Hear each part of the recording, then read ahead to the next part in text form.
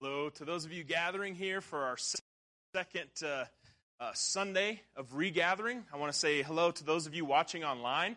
And I'm just so excited to have you in this room.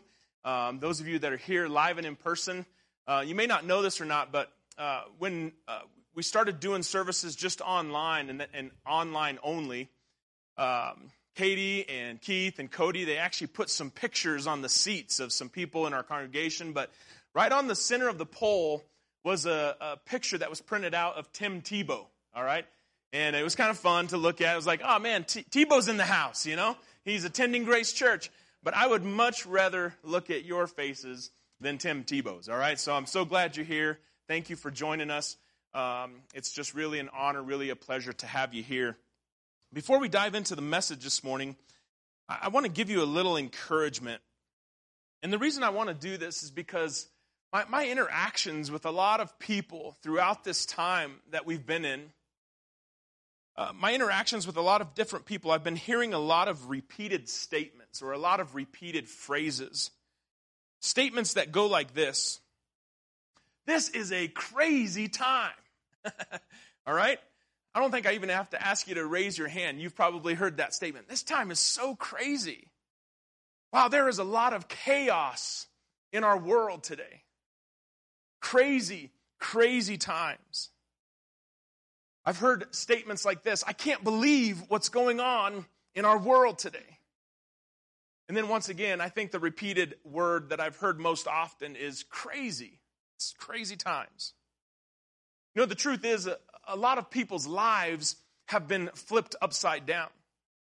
It seems like chaos is kind of running rampant. I think there's chaos in people's businesses. You know, there's a lot of concern. There's even some fear. There's chaos in our world today. Last year, I was able to listen to a talk that was given by Ben Sherwood. He's the former president of Disney, ABC Television. And I was sitting and I was listening to his talk, and he was actually sharing about the research that had been done on people that survived a plane crash or a helicopter crash. And it was really fascinating to me. And I was taking notes and I was just listening in. And he was talking about, talk about the most chaotic event you could probably face, an aviation crash. But he talked about how the studies showed what helped the survivors survive the crash. What was it that helped them to walk away from that experience alive? What helped them to survive? And he shared 3 identifiers or common denominators with all the crash survivors. And I wanted to just share it with you this morning because I think it's so applicable to the things that we're facing in our world today. I think it applies to what we're facing.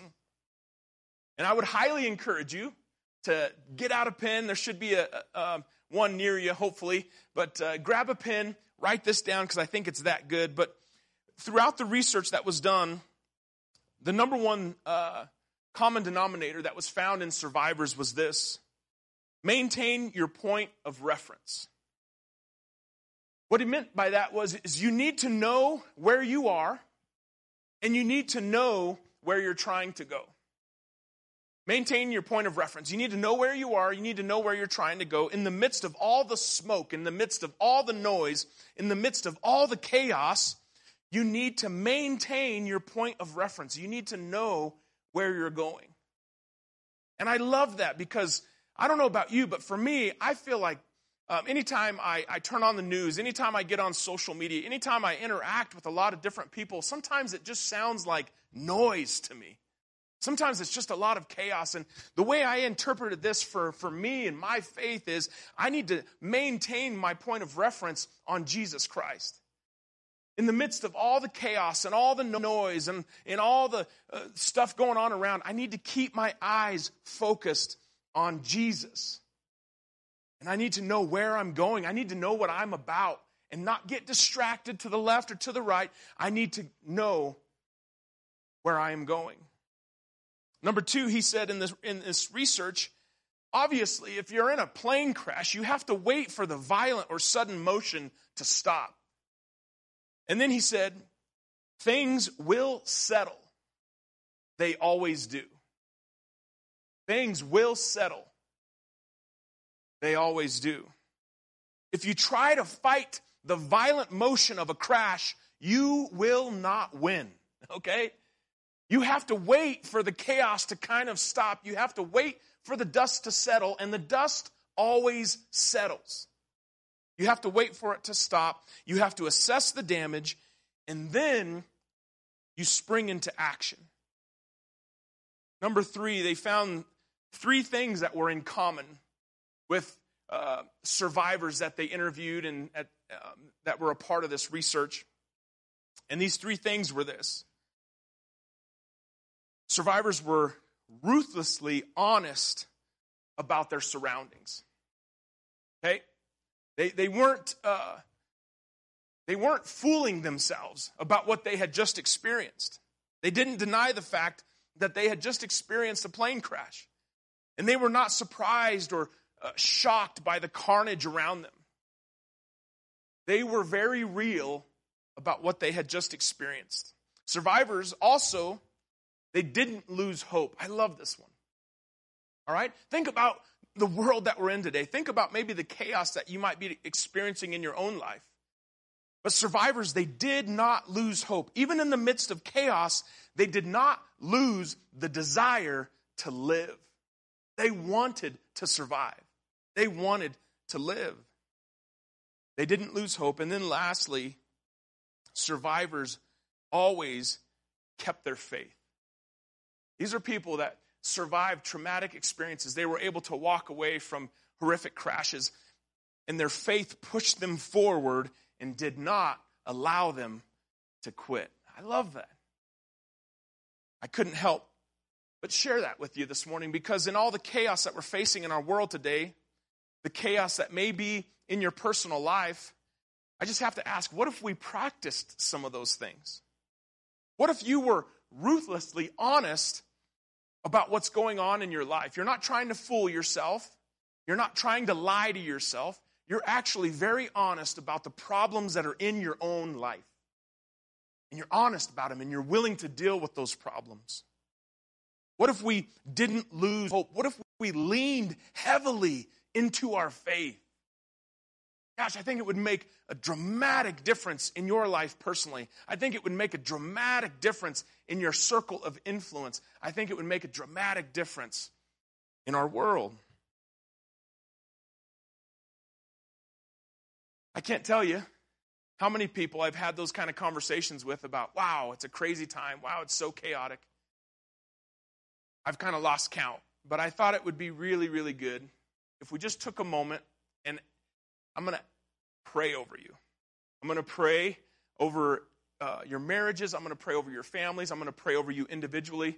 And I just thought that would be a great way to start this morning as we get into the sermon. So if you would join me, and I'm just going to ask God to pour out his goodness upon us and to guide us and direct us.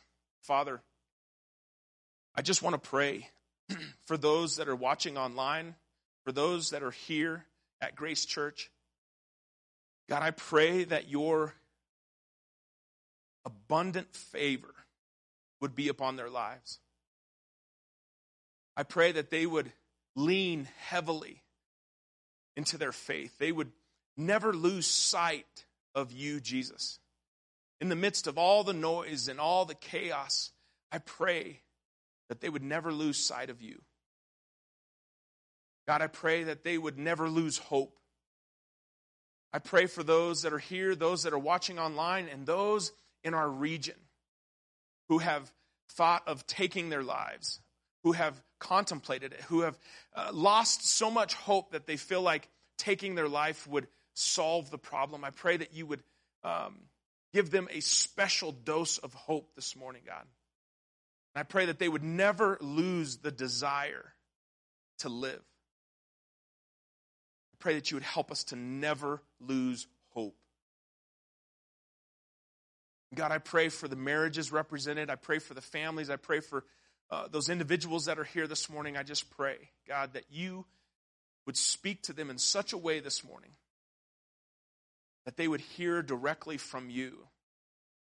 Lord, I want to be your mouthpiece. I want to just be a vessel that you can use to speak to your people, to speak to people who are far from you. God, I pray that people will hear from you this morning. We ask these things in Jesus' name. Amen. Amen. Today we're in part 4 of our series, and what we're going to be talking about today is those who would say, I want to believe, but I don't think God is good. I want to believe, but I don't think God is good. People who may ask, if God was good, then why do people die? If God was really good, then why is there so much suffering? Why is there so much evil? Why is there so much pain if God was really good? Is God really good? Is God for me or against me? Because sometimes in my experiences of life, it feels like he might be against me. I want to believe, but I don't think God is good. So we're going to talk about that this morning. And I want to just say something to you before we dive into it. I mentioned last Sunday, we want to be a church that is not afraid to ask hard questions. We're not afraid to talk about the hard topics. We don't want to be a church that's afraid. And so if you think that I'm going to answer everything about the goodness of God in the next 20, 25 minutes, it's not going to happen, okay? But this is going to trigger the conversation in our church. This is going to trigger the conversation between you and I and between each other. Let's talk about the goodness of God. Let's deal with the hard questions that are being asked about the God that we worship. Let's not be afraid of them. So I'm just starting the conversation this morning, and it's going to continue long after we're done here this morning. By the way, some of you today, I think what we talk about, it is going to be life-changing for you. I think you're going to be impacted in such a great way today when the Holy Spirit reveals to you more and more of who he is. In church, those of you that have been around church, maybe this is your first time at church, maybe this is the first time watching church online, but in a lot of church cultures, there used to be a pastor or a worship leader that would stand up in front of everybody that was present, and the pastor or the worship leader would kind of, with a lot of enthusiasm, would say, God is good. And then everyone that was present would say, all the time. And then the pastor or the worship leader would say, all the time. And then everybody would say, God is good, all right? Let's just do it once just for fun, all right? All right, God is good.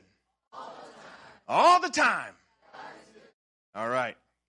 So that was kind of just a fun way to kick off church. It happened in a lot of churches. And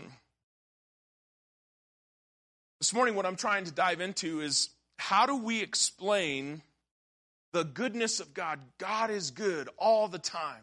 All the time. God is good. How do we explain the goodness of God in light of people's real experiences?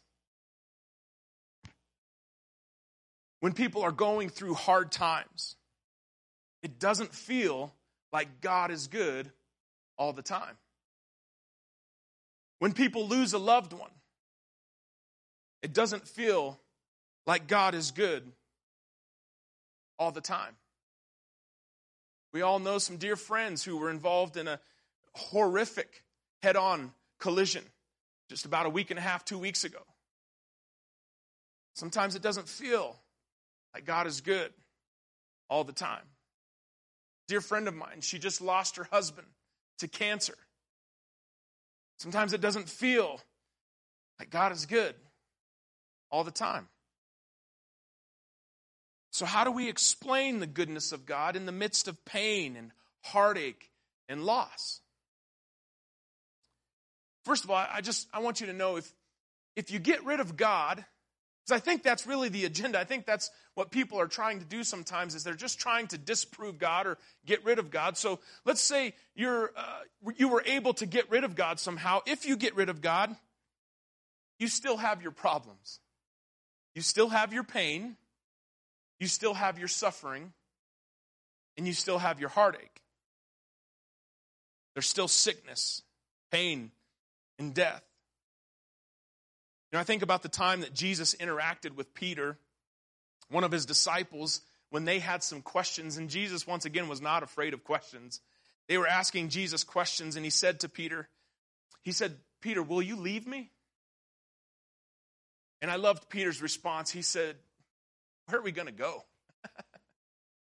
He said, Jesus, you are the one that has the words of eternal life. No, I'm not going to leave you, because where am I going to go? Where am I going to go?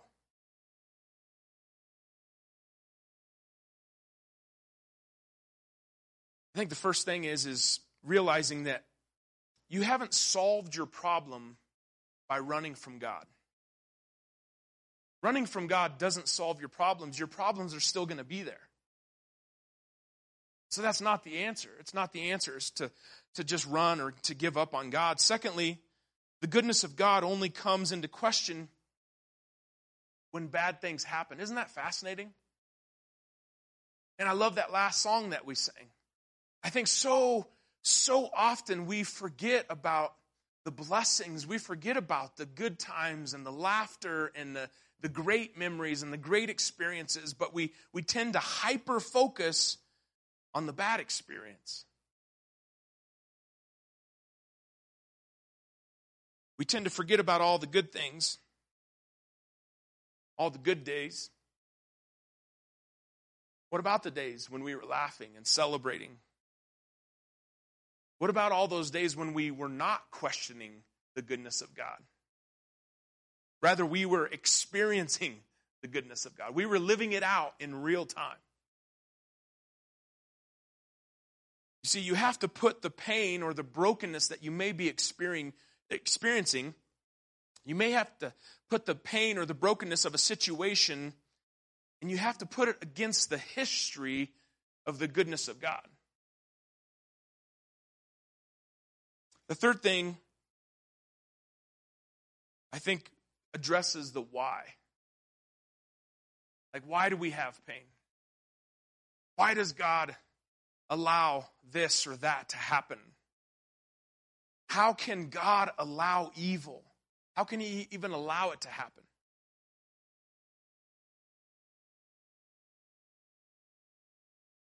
See, God has given me a choice. He's given you the ability to choose. And with that choice comes the potential for evil to exist. Because you can choose against good. You can choose to do the wrong thing. The Apostle Paul said, all things are lawful to me. He said, I can do whatever I want, basically, is what he was saying. But he said, not all things are profitable. Okay? I have the ability, I have the free choice to do whatever the heck I want to do. But not every choice is going to bring benefit. So with choice comes the potential for evil. So the reality is we're free. We're free to choose. We have that freedom, but with that freedom, evil is allowed to exist. Freedom allows for it because now you have a choice. But the reality is humankind actualizes it. It's the human race that carries out those choices. Because God has given us a choice, we can choose to do evil things. And when we choose to do evil, it affects other people. When a murderer chooses to carry out a murder, he does evil to someone else. Our choices have a ripple effect. They affect other people. The reality is, God gets far too much of the blame for the evil that is caused by mankind. Okay, let me say that one more time. God gets far too much of the blame for the evil that is caused by mankind. God has given us the ability to choose because he didn't want us to be robots. He wanted us to love him out of our free will, out of our choice, to make a decision to love him. Not, I will love you, God, because you have programmed me to love you. Right? I can tell you're smiling behind those masks. I know you are. You love the robot. I can tell.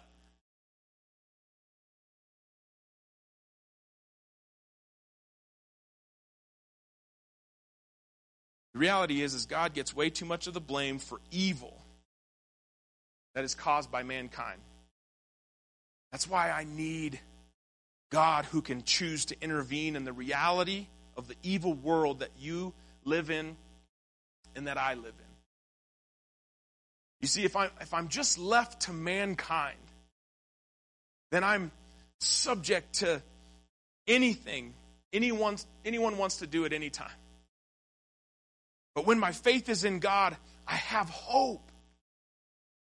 Even when things are out of control, I have hope that knowing that this story, the story of my existence, the story of your existence on this planet, is not the final story.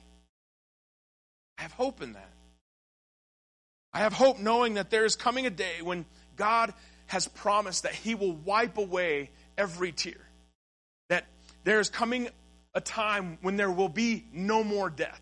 There will be no more pain. There will be no more crying. There is coming a day, a time when the old things will pass away and God will make everything new. By the way, you can find that in Revelation chapter 21, verses 3 through 5. Just so you're not taking my word for it, okay? I want you to see it for yourself in the scriptures. Revelation chapter 21, verses 3 through 5. There is coming a great day. We have hope in that day when God is going to make wrongs right. Honestly, my biggest comfort for me personally, okay, I'm just speaking for myself. My biggest comfort is like Peter when I say, where else am I going to go? Where else am I going to go? If you take me away from God, I have no hope. I'm at the whim of everything else. I'm just going to be tossed around. Without my hope in Christ, I would be hopeless. I would be miserable. You would not want to live with me if I didn't have Jesus. You see, I would rather put my hope in God, who I cannot fully understand, than to put my hope into mankind, or to put my hope into the next election, or to put my hope into anything other than Christ. And all you have to do is watch the evening news to see that putting your hope in mankind, it will not work out very well. It will turn into chaos. Yeah, but Justin, how can I approach my faith with boldness when experience tells me that last time I asked God to help and He didn't help me? Last time I prayed for God to do something specific. I prayed to God that He would help and He didn't. I mean, how do you conjure up bold, confident faith when it feels like last time God didn't come through? He didn't answer your prayers in the way that you wanted them to be answered. How do you walk in a way that believing that God is good when you feel like you've experienced something different? I asked God to heal someone and He didn't heal them. I asked God to protect someone and it seems like He didn't protect them. Like, how am I supposed to move forward confidently in my faith when it feels like God has let me down?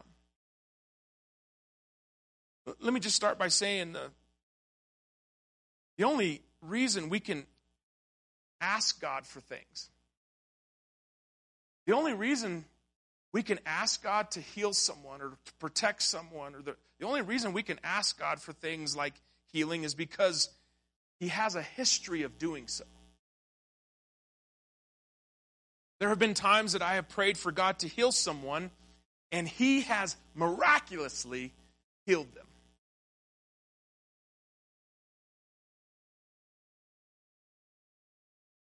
But there have been times when I've asked God to heal someone, and He has chosen not to heal them. But when you have a history with God, doing things in your yesterday, when you face your today or when you face your tomorrow, whether he does what you're praying for or whether he doesn't do what you're praying for, at least you can be confident that the possibility exists. You can be confident that God can, he's able, he's all powerful, he can heal, he can do what he wants to do. I'm confident in that. And if the possibility exists, then I have to trust in the fact that whether he chooses to do it or not, I have to trust that he knows what he's doing. Gosh, it's hard. I have to trust that he knows what he's doing.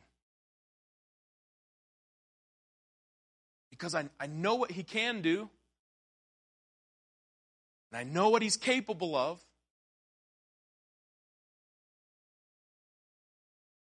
A lot of people will ask, gosh, let's say, Pastor Justin, why? Why? Why? Why? Why? Why? Why? Why? Why? Why? Why? I can't answer all the whys. Deuteronomy chapter 29 and verse 29 says that God has secret things that no one knows. We will not be able to answer all of the whys. I won't be able to answer all of the whys. That's his prerogative. There will be things that God allows that we don't like. You won't like it. I won't like it. But we have to believe that God knows what he's doing. Whether he's doing what we want him to do or not. But then again, we have enough history with God to know what he can do, what he's capable of. Some people might say, but Justin, when I see bad things happen to good people, or when God doesn't answer my prayers at the way I was praying them, the way that I wanted him to, when I see evil in our world, it just makes me mad. It just makes me angry. I don't know what to do with this anger. I'm not really quick. I'm not a person that's quick to turn to hope. I'm really quick to turn to anger. You need to know this. God allows anger. There's a misconception. There's a lie out there that Christians cannot get angry. But God allows anger. You can feel guilty at times because you're angry at God. God allows anger. He allows frustration. I want to encourage you to read the book of Habakkuk. It's in the Old Testament at the very end, right before the New Testament begins. But the book of Habakkuk is all about a frustrated, angry man. A man who was constantly asking, how could you allow this, God? How could you allow this to happen? He was asking God those types of questions. Let me give you a couple encouragements about your anger. Number one, be respectful in your anger. The scripture says, be angry and sin not. So when you're angry, be respectful in your anger. It's okay to feel the pain of disappointment in God. You feel like God has disappointed you. You feel like God didn't answer the prayers the way you wanted him to be, that you wanted him to answer. God didn't do it the way you thought it should be done, so you're disappointed with him. Listen, God already knows how you feel. He already knows that you're disappointed with him, so, and be respectful, but say, God, I'm disappointed in you. He already knows, so trying to hide it isn't going to help. He already knows how you feel. So say, God, I'm disappointed in you. It's not the way I wanted it to work out. Secondly, and take your anger to God. God, I don't understand what you did. I don't understand why you did it. God, it's not fair. God, I'm hurting. Like, take it to him. Take it to him. Read the book of Habakkuk. Read Psalms when David is expressing his emotions to God. It's all over the scriptures. And listen, God is big. He can handle your emotions. He can handle your anger. He can handle your questions. Take it to him. It's called a relationship with the Almighty God. It's an incredible thing. Number 3, encouragement about anger. I would say the times that people get most angry is when it comes to death.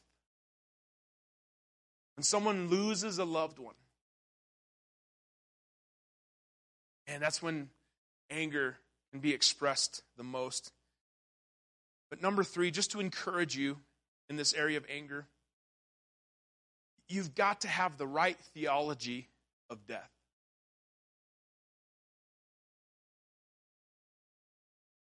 If you don't have the right theology about death, death is only and always a negative thing. But in God's kingdom, okay, in God's economy, death is not always a negative thing. In Psalm 116, verse 15, there is an astonishing statement made about God, and it says this: "Precious in the sight of the Lord is the death of his saints." Once again, on this side of heaven, it's like, God, you took them too soon. We are hurting because we want them here. But God says it's precious when they enter the glories of heaven. Precious in the sight of the Lord is the death of his saints. Ecclesiastes chapter 7, written by King Solomon, who was said to be the wisest man who ever lived, he says it's better to go to a funeral than to a party. What does he mean by that? You see, when you're at a funeral, you take life seriously. You have to. You have to take life seriously at a funeral. At a party, you don't think about the brevity of life. You don't, and you're just having a good time. You're celebrating. But at a funeral, you have to think about life and how short it is and why am I on this planet? And you have to think about it. At a funeral, you put life in its proper perspective. 70 years, maybe you have 80 years, but then it's boom, it's over. The scripture says, God, teach us to number our days. What he means by that is make every day count. Make every day count. Because the time that you and I have on this earth is so short. It's going to go by so fast. But Justin, I thought if I had enough faith in God, that God would do the miraculous. I thought if we prayed enough, I thought if we believed enough, and if we didn't have any doubt, that God would do whatever we ask him to do.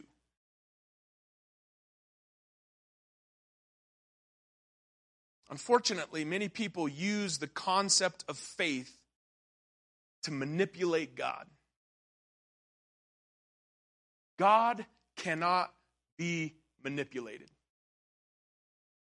He does call us to believe. He does call us to prayer. He does call us to grow in our faith. So yes, we are to exercise faith in a, let me say it this way, in a all-powerful, okay? Which means he is able. We are to exercise faith in an all-knowing, which means he knows better than you know. He knows better than I know. We are to exercise faith in an all-powerful, all-knowing God. So you're not exercising faith in a God that you can control. You cannot control God. You're exercising faith in a God who has the final say. You're exercising faith in a God who makes the final decision. This means you're inviting God in to do what he has willed or purposed to do. Let me just quickly try to explain the difference of what he's willed to do or what he's purposed to do. Everything that God wills to do does not mean that he's automatically going to do it. Sometimes he'll do it when he sees the faith of his saints. So sometimes God will will something to happen, but it won't happen until there is faith that triggers it. But there are times when God does things because that's what he's decided to do. That's what he's purposed to do. And there's no amount of prayer, there's no amount of believing, there's no amount of faith that's going to change it. That's just what God's going to do. Other times he does things when we trust him to do it. Kind of see the difference of willed and purposed? There are things that, man, he's listening to your prayers. He's watching your faith. But there's other times when God's going to just do it because that's what he's purposed to do. And you might say, Justin, I'm kind of confused. I don't know which one's which. This is making my head want to explode. Join the club. Okay. I don't know which one is which. Well, this is why we this is why we encourage prayer and faith in everything. This is why we pray. This is why we exercise faith. I mean, this is the essence of trust. You're trusting, you're stepping out in faith, even though you can't see everything out here in the future. You're trusting God with your future. You're trusting him even though you don't yet fully understand. Listen, you cannot manipulate God to make him do what you want him to do. Is God good all the time? The answer is yes. Does God get too much of the blame for the evil and the brokenness that mankind causes? The answer is absolutely. Well, I have all the answers to all the why questions. I'm sorry, but no. That's where faith, that's where trust, that's where hope comes in. For those of you watching online this morning, we're actually going to send you off to some questions that we want you to discuss in your homes that you're meeting with. And for the rest of us here that are gathered, we're going to sing another song of worship to God. But before you leave, I do want to encourage you to look to Jesus. He's the foundation. He is the one who will never leave you, will never forsake you. Are we going to have it all figured out? No. But look to Jesus. He will give you the faith you need. He says, my grace is sufficient. When you feel like you're at the end of your rope, he just gives you another dose of grace. He helps you to continue on another day. In the midst of all the noise, and there's a lot of noise, in the midst of all the noise and all the chaos, keep your eyes on Jesus.